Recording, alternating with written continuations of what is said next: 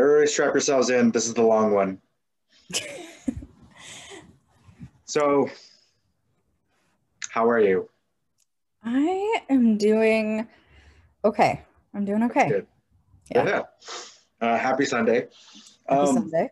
let's get the business over with. That way we can just mess around afterwards. Hell yeah. Um,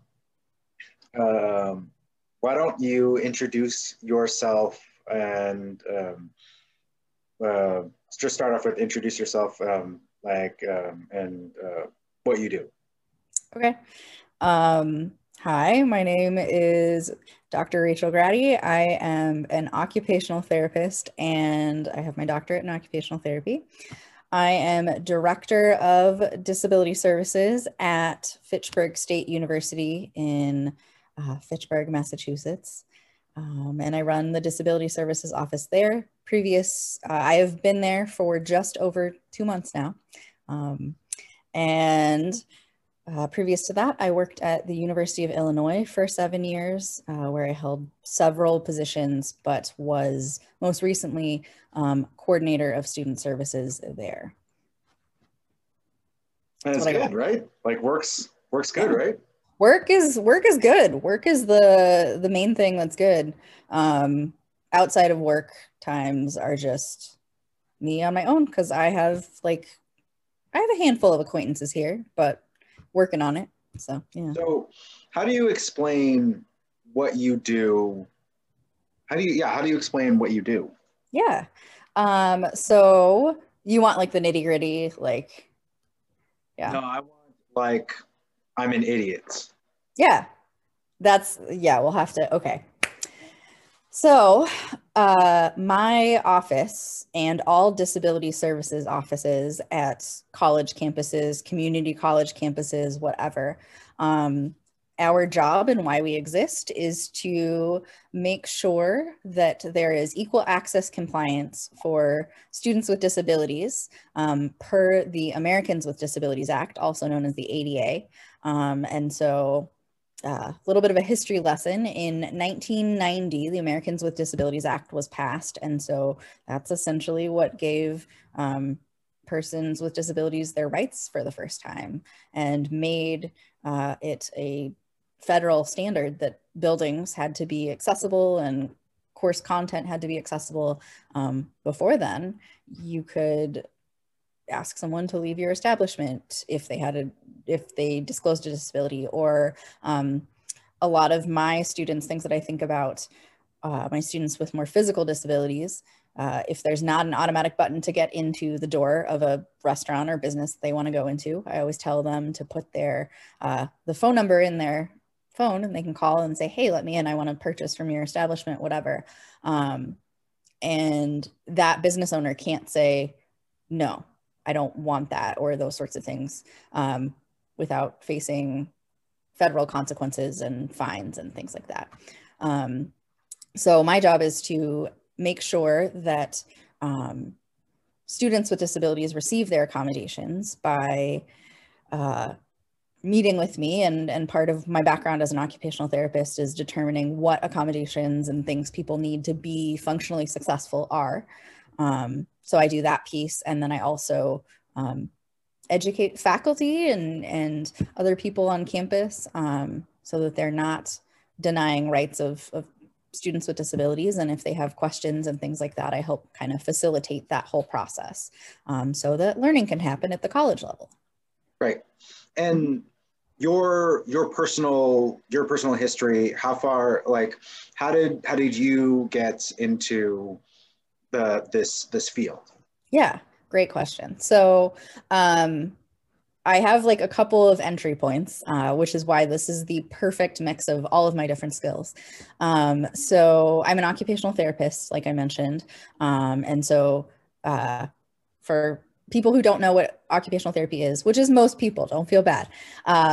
What we do is we basically maximize function and what people need to do. So if you or need and want to do, so if you want to go to college, then I as an OT can help you do that. If you've been injured and you need to learn to put your socks back on and pull up your pants by yourself and all those sorts of things. OTs can help you do that. And so I refer to us kind of as professional problem solvers. So that's kind of that OT piece. Now, how did I go into occupational therapy?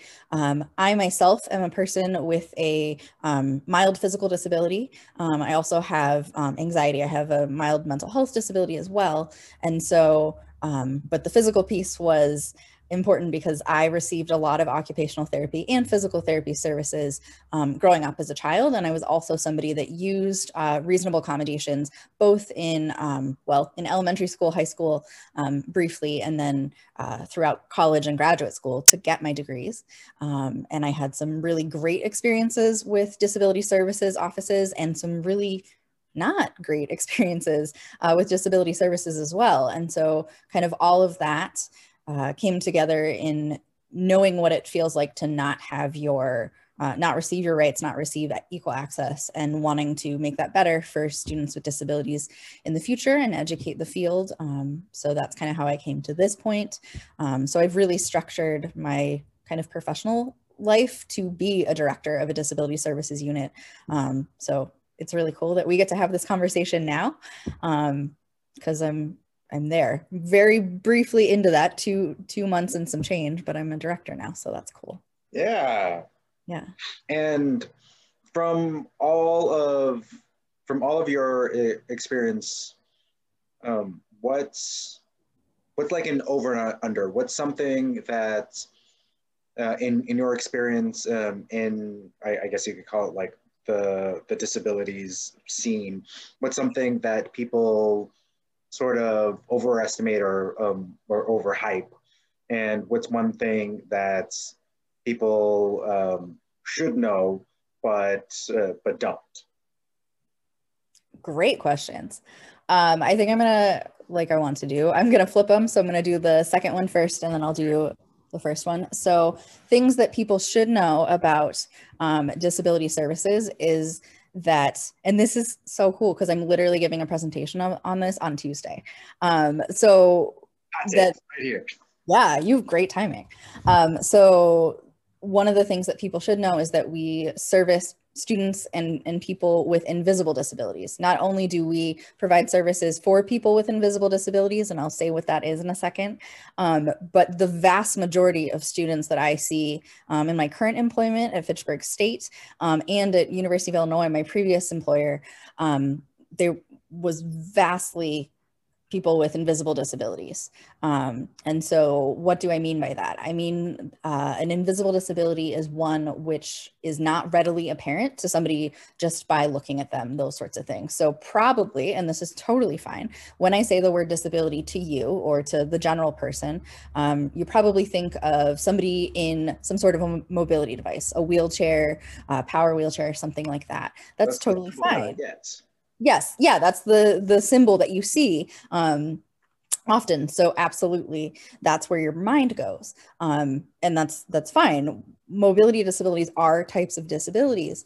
But the much more common spectrum of disability. So mobility disability is one part of that, all the way down the spectrum. And so the vast majority of disabilities are those that are unseen. So that could be a mental health disability. That could be something like diabetes. That could be a more mild physical disability that doesn't require a mobility device, any of those sorts of things. And so I think it's really important for students and people to know that disability services offices serve people that have mental health disabilities, learning disabilities, visual, blind, hearing disabilities, physical disabilities, all that entire spectrum. And so more often than not, my students with learning disabilities and mental health diagnoses come in to meet with me and they're like, I didn't even know that anxiety or depression or schizophrenia or bipolar was something I could receive accommodations for.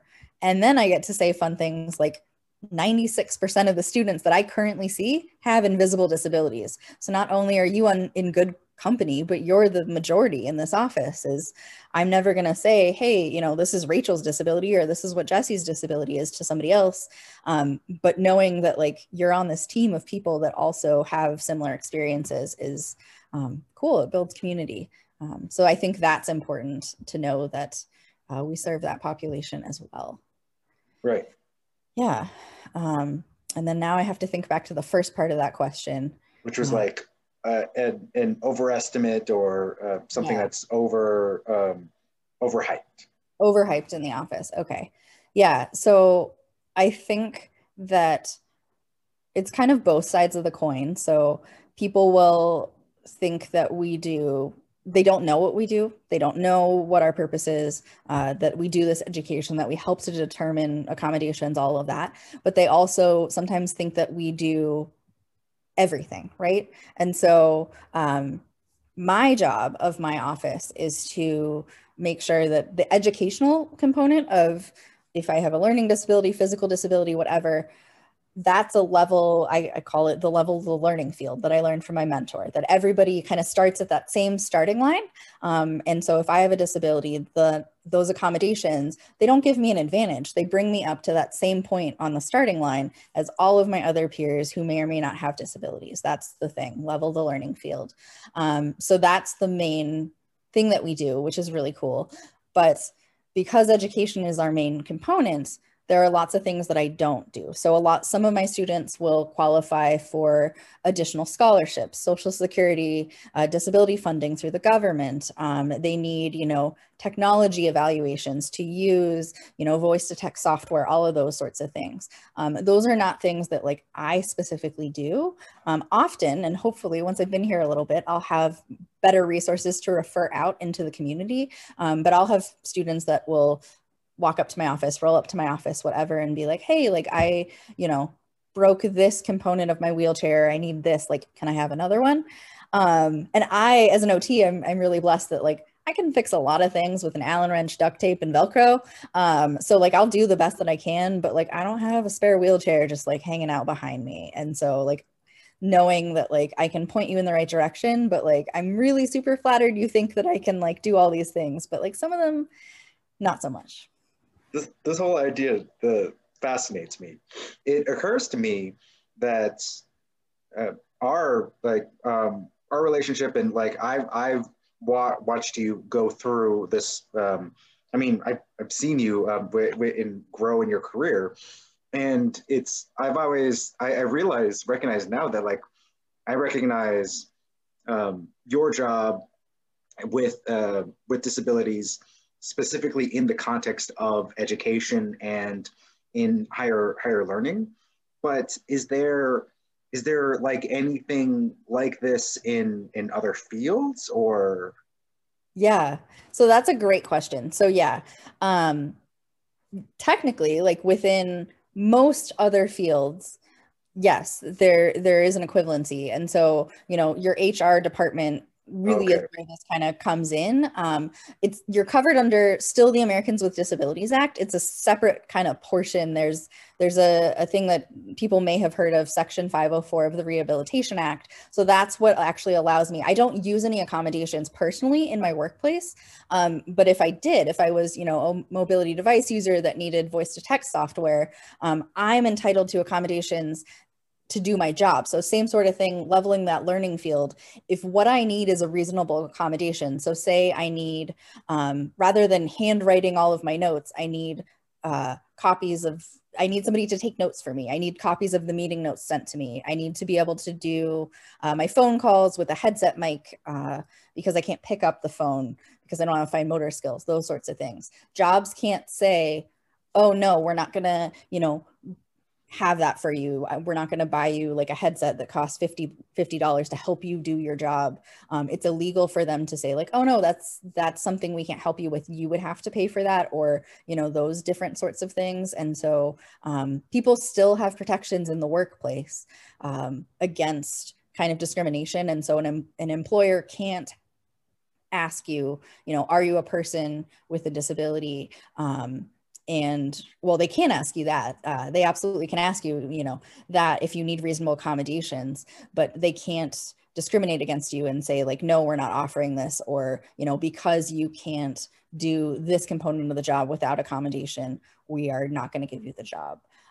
They have to provide you with accommodations unless it's called what's an essential requirement. So if the job is literally you have to lift 50-pound blocks all day long, and I have a disability that prevents me from lifting 50-pound blocks, then that kind of weeds me out. But if there's an accommodation that's like, hey, I can use a crane or something, then yeah. Cool. Yeah. Is there anything anything else? Where can people go if they want to like go more into this field? Maybe they want to be occupational therapists or work in education, or they in fact need services. What should they do?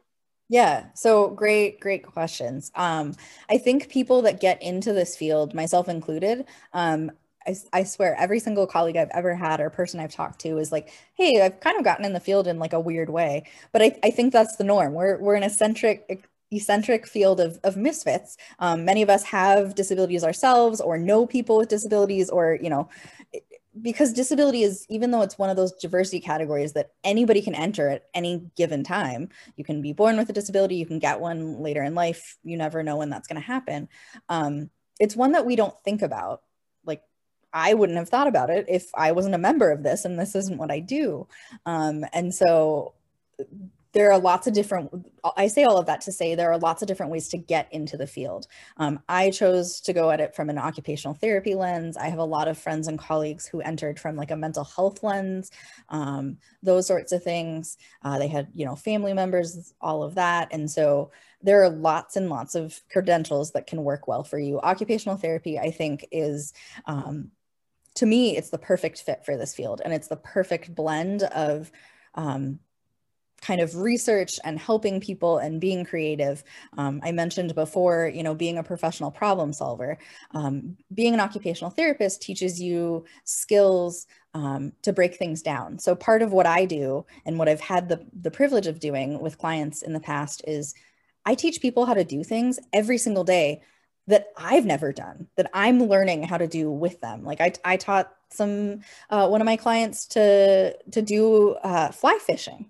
I have never done fly fishing in my entire life. I don't know the next thing about that. When I was at U of I played a crap ton of video games with my guys. And you know from college, Jesse, that I'm kind of a gamer. I'm in that realm, but I don't play the video games that my students would play typically without that exposure.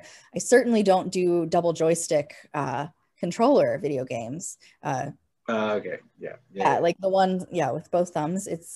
But it's super good therapeutically. And so I get to do all of those sorts of things. And, you know, I help people do whatever it is that they need to do. And so that's why I think for me, that was a perfect blend. And then we add that on to the educational piece of things.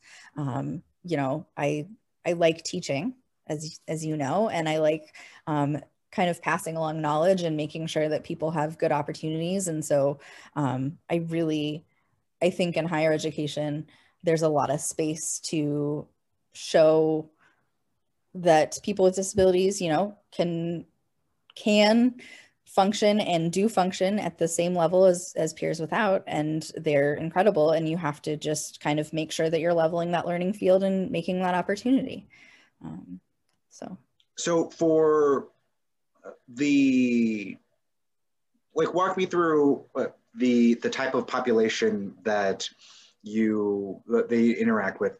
Most of the people that you talk with sort of know either they have some disability that they need services, or they know someone, they want to help someone with that. You talked about education. Do you often like go to approach sort of like presentations or something like that to raise this type of awareness? Or yeah, so that's a really good question. And yes, what's fun is like you've got the timing that we're doing this is like in between where I've like, oh, I've done that for 7 years. So I got really good at it in Illinois. I knew how to do all the things. And then I've been at Fitchburg for a matter of months now. So I'm just like, I'm building all of that. I'm like, yes, I hope to do that. I hope it works, you know, similarly or whatever. So it'll be fun to kind of see how that goes. But yes, at Illinois, we would always, my colleagues and I, or whoever on staff would go out and we would go to high school fairs in the Chicago area back in Illinois. And so these high school fairs were put on by the high schools, and they were typically, they'd have students come from all over, and every student that came that night had a disability. And they were kind of looking at what their options were kind of going on. So there would be, you know, the University of Illinois of the world, which are, you know, kind of top tier, higher tier echelon universities, all the way down to, and certainly no disrespect for my colleagues in other institutions, all the way down to, you know, community college level, to vocational training. There might even be, you know, military representatives there to say like, hey, it's whatever that next step is for you after high school. And so we would attend with all of those, and we would table. And that was one of my favorite things to do. I would love, you know, parents to come up to me, and high school students with disabilities, and saying like, hey, like, this is what I want to do. I want to, you know, I got to hear really cool stories where it was like, I want to be, you know, an animator. I want to write comic books. I want to, you know, be a firefighter. I want to be a doctor. Like, how do you have that major? Can I do this? What accommodations exist? And it was just really fun to do that. So that was something that was a big part of what I did at Illinois. And I want to kind of build that with similar high schools, of which there are many, I hear, in Massachusetts, to talk about, you know, Fitchburg and what type of students fit well at Fitchburg State.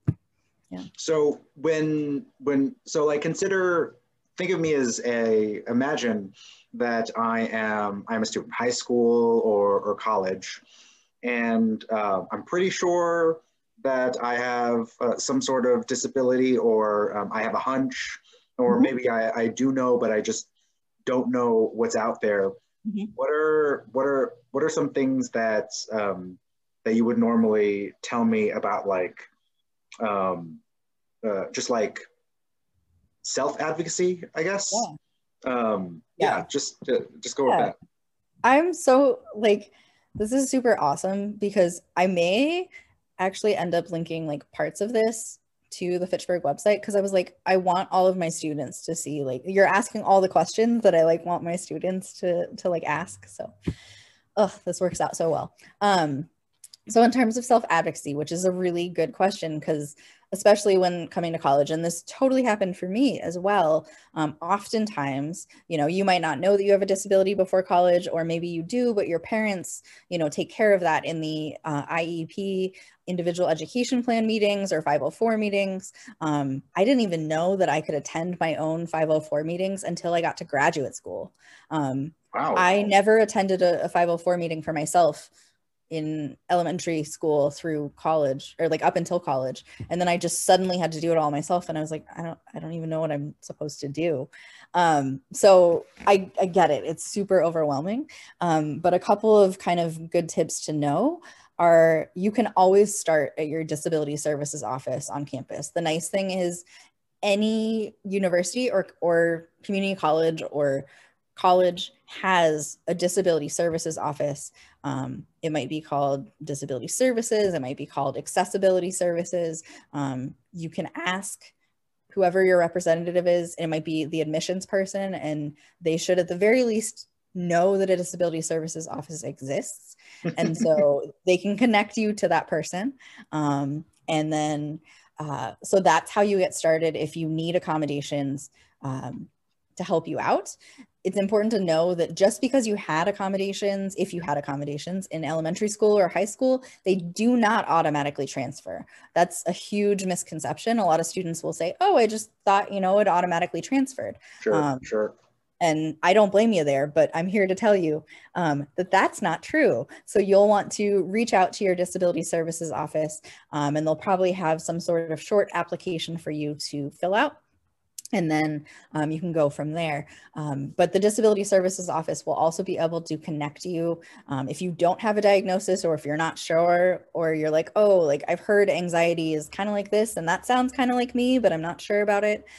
You can always start with the Disability Services Office. They likely will not have professionals that can diagnose you, but they can probably refer you to the counseling center at your university, or they might have community connections to somebody to diagnose you, or the health center there as well. So they're just a really good starting point. Wow. So we covered a lot of stuff. Is there anything more you want to say about advocacy, or the disabilities umbrella, or anything that you want to re-highlight, just to be sure that we know it? Yeah. I would say, when in doubt, ask questions. The best thing that you can do as a student with a disability, and I promise you, you are not burdening or annoying your Disability Services Office. I love when students ask me questions, when they call in, when they email, when they come in the office. Right now it's COVID, so that's a little difficult and I miss it, but like, be active in talking to your case manager or access specialist or the director of disability services, whoever your contact person is. And one of the big things is to, if you're emailing your professors a question about your disability or your letter of accommodations or accommodations agreement, whatever the document is that says Rachel gets extended time and distraction reduced environment, things like that, make sure that your access specialist, counselor to the director is carbon copied or also sent that email, because that's another way for me to hear from my students, just like coming in or phone calls or those sorts of things. That way, if there's problems, then I'm right there and I can help you immediately. You want to be in contact with somebody like myself. And I promise you, you're not annoying us. You're probably actually making our day, because I live for those emails and the ability to kind of reach out if there's questions or concerns. Cool. Perfect. Yeah. All right. Yay. So that's the business fun. Now we get into, now we can just have fun. Nice. Now, so let's go over just talk about how we know each other. Okay. Do you want me to do that, or? Yeah. Okay. You're going to have to correct me because there might be some gaps here. So I think we initially met because we're Asian. Oh, that's what I want to go with. We know each other because we're Asian, and okay, so specifically, because of the Pacific Islander, Asian Pacific Islander Club. Yeah, we went to the same university of Puget Sound, and there's an Asian Pacific Islander club. Yep. Student union, and I think I interacted with them on that first year, and then because I transferred and as a sophomore, and then the junior year I actually lived with a couple of friends from APASU. So yeah, and I feel like junior year was when you and I really clicked. I think I knew you our sophomore year, but you didn't break into my house. My housemates didn't let you in and then leave, which I will get to. So so we met through APASU, and then let's just take a pause to acknowledge the fact that was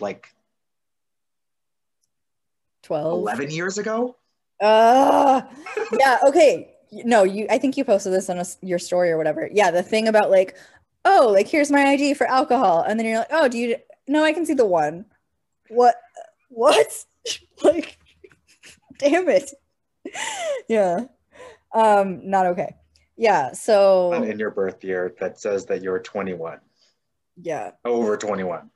Like the fact that it's not even, I mean, it is a different century, but it's a different millennium. Like, no. Yes. Um, yeah. So I feel like I have vague memories of you back at like our wee hours, like the when we made food for the drunk people, or the not drunk people, like because we did like curry and dumplings and like sushi. Apostle would put on these events that were like food themed, and they were like on Fridays, and it was like wee hours, so it was like between like 9 p.m. and like 3 a.m. we would make like food, and it would be open, and like people could come and like eat before they were super drunk, or instead of becoming super drunk, or as they were super drunk to like help with that. I don't know. So College. college, basically, that was that whole thing. But I have a couple memories of you during that process.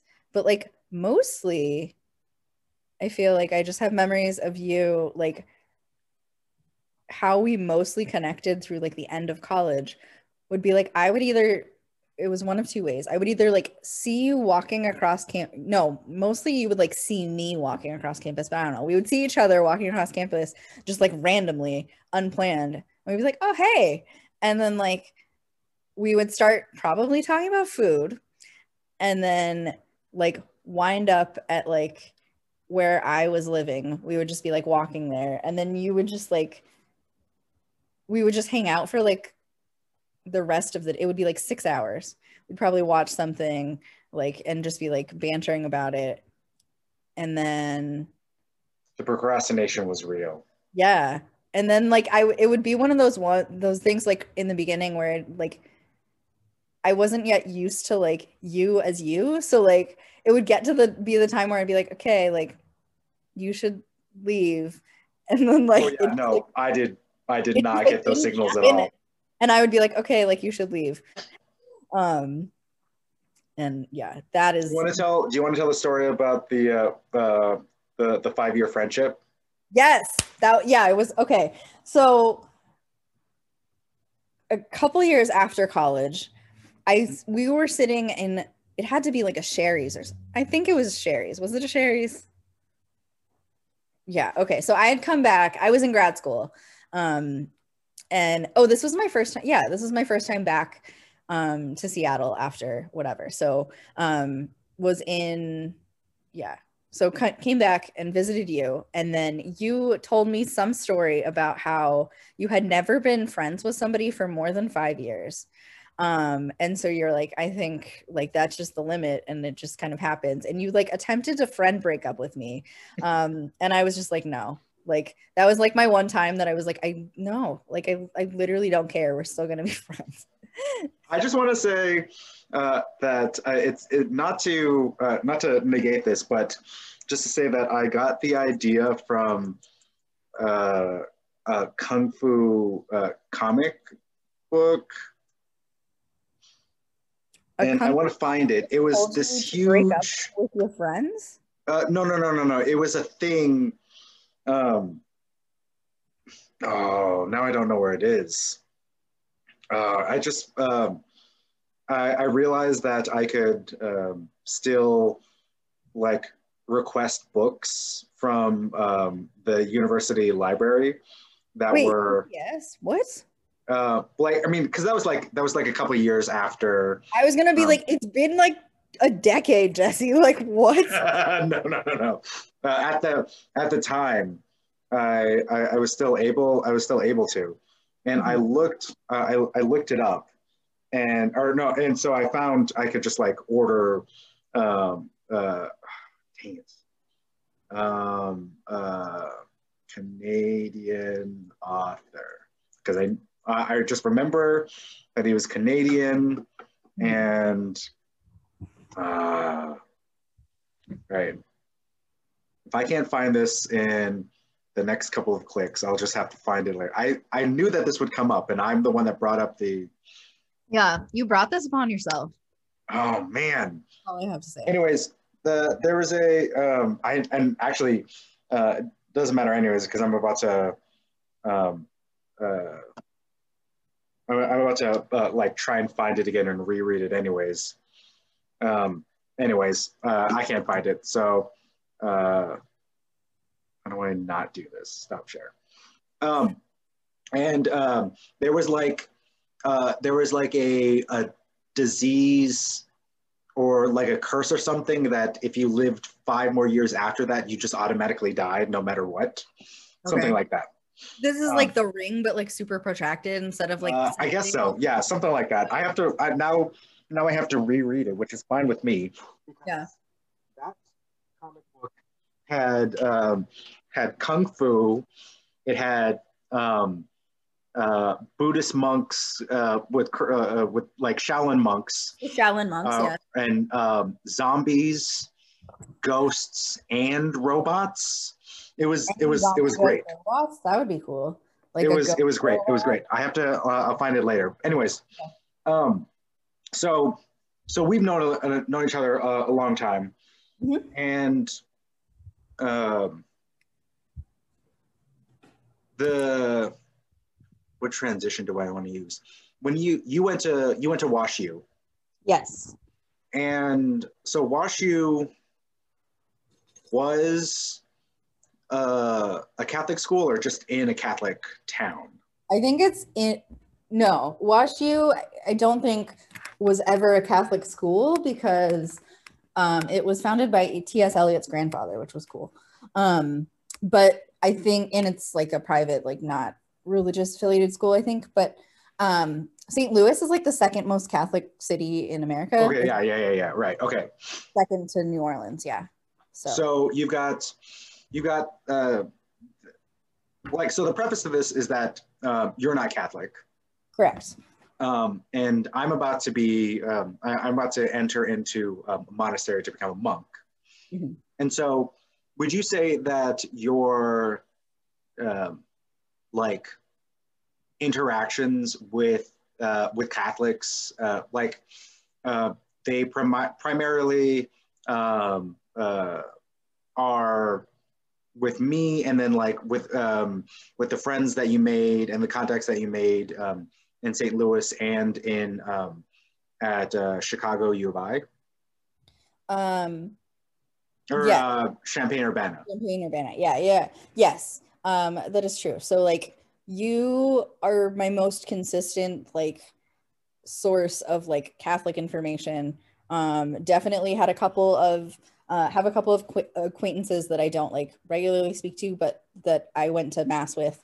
And then my good friend Karen, who was one of my coworkers here, who unfortunately passed away a couple of years ago, was very religious and was Catholic, and so I attended mass a couple of times with her. So yes, yeah. So what's the question that I wanted to ask?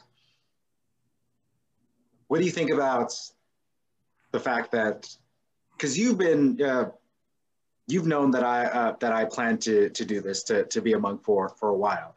What I do feel like you? I've known, like, I don't know, and it's okay if it's not, but I was like, I feel like I was like one of the first people to know. I But mean, I wouldn't. Uh, it was. I mean, still, it was like probably 4 or 5 years ago.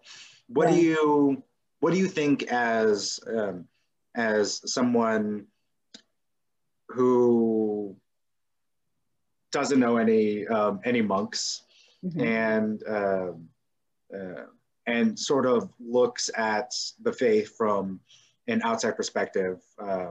What do you think about this whole idea, particularly that I will go and be a monk? That's a really good question. And so, like, to me, it makes a ton of sense.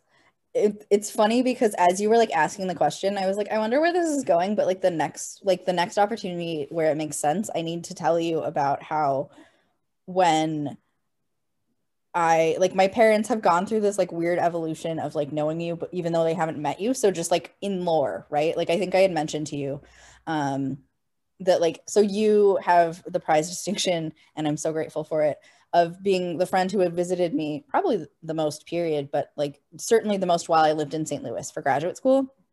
And so you visited me like 3 or 4 times, Was which it 3 or 4 times? yeah, it was at least three. I know it was three. because you were like the first time it was like you were going on this crazy road trip Yeah. to look at grad schools for yourself, and then Yeah. the second, and then it was like military stuff, like going to the on your way to. Oh yeah. So yeah. You're just like along the way.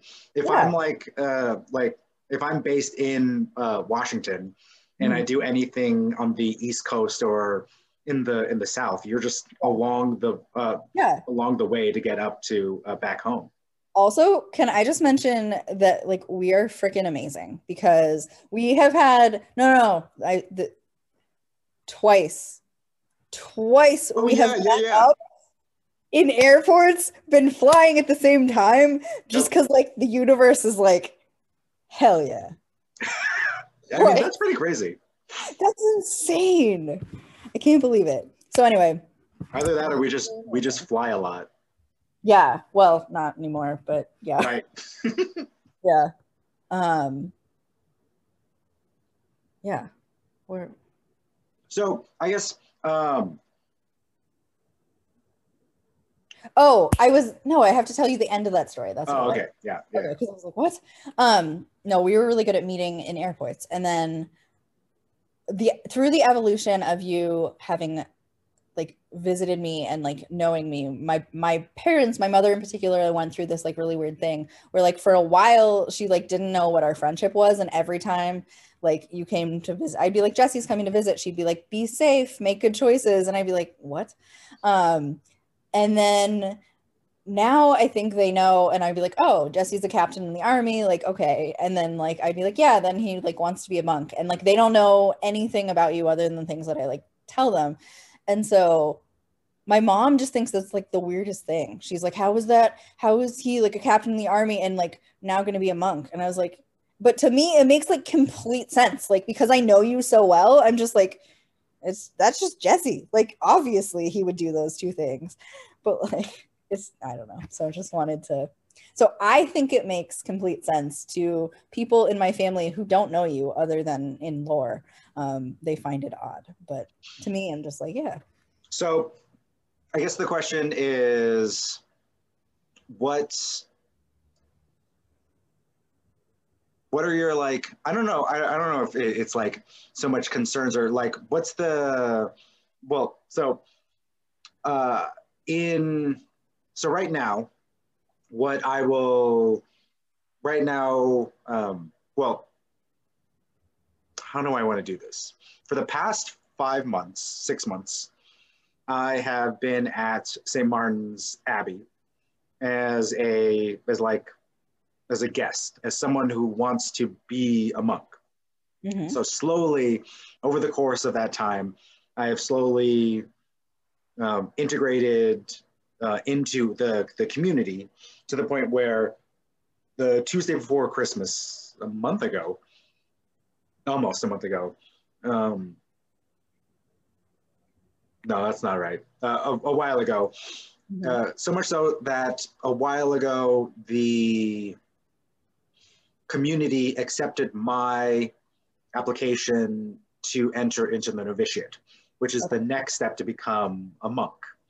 Can I make my hair crazy now? Like, are we done? Are we done with the part where that like people are gonna see my face? Well, I want to record this last part. Okay, fine. I won't make my hair crazy. I just wanted to know if I could like clip it all weird yet. Fine. I mean, you can do that now, but I don't want people to like see my like weird hair. I'll do it. Also, that brings up, like, I have so much hair right now. You do have so much hair. You have so much hair. I don't like it at all. Why you were like wearing the orange? Like I was like, you're wearing your orange hat a lot. Yeah. And I was like, I wonder why. And then I was like, it's because you have so much hair. So, and the reason why is that part of the tradition when you get the weird like tantra thing. I know we talked about it once. It's not. I don't get the full on thing because like, so the tradition when the abbey accepts me into the novitiate officially is they'll give me the full habit, so I'll have the full habit and have the look like a monk. So it's right now I just have a black cassock, which is essentially like just a big black dress Um, it looks like a giant hoodie. It looks very comfortable. yeah, no, it's a onesie, honestly. Yes. But the full habit means that I have a scapular, which is like an apron that goes on Okay. the front and the back of me, as well as a hood. Okay. So that's the full that put all those pieces together. That's a full habit. And Okay. once the we do that tradition, the abbot will give me the scapular and the hood, and right before that he'll snip off some hair from me. Why? I don't know. Nobody tells me this yet. Anyways, Nobody tells me these. and then the so the once that happens, once the community accepts me into as a novitiate, once I become a novice, once I become a novice, then I will go through this year-long desert experience, which is essentially that I will go the year without. Is that when I'm not allowed to send you spam letters? The year will be when I don't have any internet, but I'll still be able to call my parents on Sundays. Okay. And the idea is that it's a desert experience. It's a retreat. That's that I can focus in on prayer. And at the end of that year, then that's the earliest when I can apply to take temporary vows to just live the life as a monk. Okay. So yeah. Nice. So I'll ask you this, and then we'll finish up with the official thing. Okay. What's since I am your main source of Catholicism, what is like the thing that surprised you most about Catholicism in our conversations? Oh man, you ask such fire questions. Yeah, that is a good question. I mean, we talk about just like everything and anything. Yeah. I learned what all of these categories of like religious life and priesthood are because I had to figure out a way to explain it to you. Yeah. No, basically, so you're welcome. That I have improved your Catholic education of yourself because you're like, no. Oh man, I'm trying to think of like, for some reason, my brain is just going right now to like the breakdown. I remember like walking down a street in Seattle and like you talking about like the spreadsheet because I was asking you the differences. This was before you decided if you wanted to be a monk, between like priest and monk and like all the different distinctions. I don't know. And that was, I don't know. That's just a memory that's coming to mind right now. And it's really fun. So, yeah. All right. So it's Dr. Rachel Grady. Do we have like an like a follow anyone anywhere to go like do advocacy or something like that?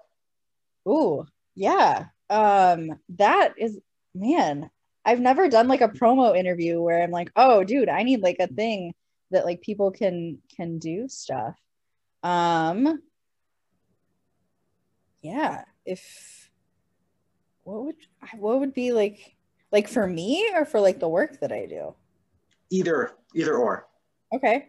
If you want some fire recipes of Earl Grey tea and lavender. Oh yeah. If you want to see gratuitous photos of cookies and the same 3 parks in Massachusetts that I know to, you can follow me on Instagram at Rachel Aiko, but you can tag me in this, right? In the doobly doo. Yeah, it'll be in the thing because I don't expect people to know how to spell Asian, so it's fine. But for advocacy and disability stuff? For advocacy disability things, you can, well, what's the best one that we want to do? You can do all of them. Okay. So if you want to find out what the cool stuff that's been going on at University of Illinois, where I used to work, you can follow at UIUC Dres. I have not yet made a tag for Fitchburg State's disability. That's why I have a pause, but I think I'm probably going to put it as at Fitchburg Disability. So hopefully by the time I get this, then we'll have a tag for that. So those are the two professional things. If you want to learn more just in general, you can follow the human perspective. I'll tag that, Judy Human. If you haven't watched Crip Camp on Netflix, watch Crip Camp on Netflix. Yeah. Sweet. I think that's the end of it. Yeah, cool. You're the second person in 2 days to make that compliment, so I appreciate that. And I think that I will just gain. I think my plan for the next 20 years is to just gain internet fame by interviewing D-list celebrities and hey. That's rude. I called you a celebrity. Fair. No, have we talked about Hot Ones? Do you watch Hot Ones? Oh, no, that's what I want to do. I want to do that. Because I was like, you know how Sean Evans, who went to the University of Illinois, by the way. I did not know that. Yeah, he did. So hell yes. He's an amazing interviewer. And like when you ask those questions, I was like, those are like Sean Evans level questions. So yeah. Like, yeah. I don't have the shtick about wings, so I'll have to figure out something about that. Yeah. Is there like a Catholicism equivalent? I don't know. I mean, we could just do, so there's this theology guy, Matt Fradd, who does Pints with Aquinas. So I could, that would actually be kind of awesome if I could just actually go around and interview people over beer. So what I'm hearing is you wanna drunk history and Hot Ones mashup. That's what I've heard. In a habit. Yeah, in a habit, obviously. Right. Also, when you drunk history Hot Ones, like I need to be a recurring guest. Just saying. I'm taking like monthly spot. We have it on record now, so I have to. Okay. All right.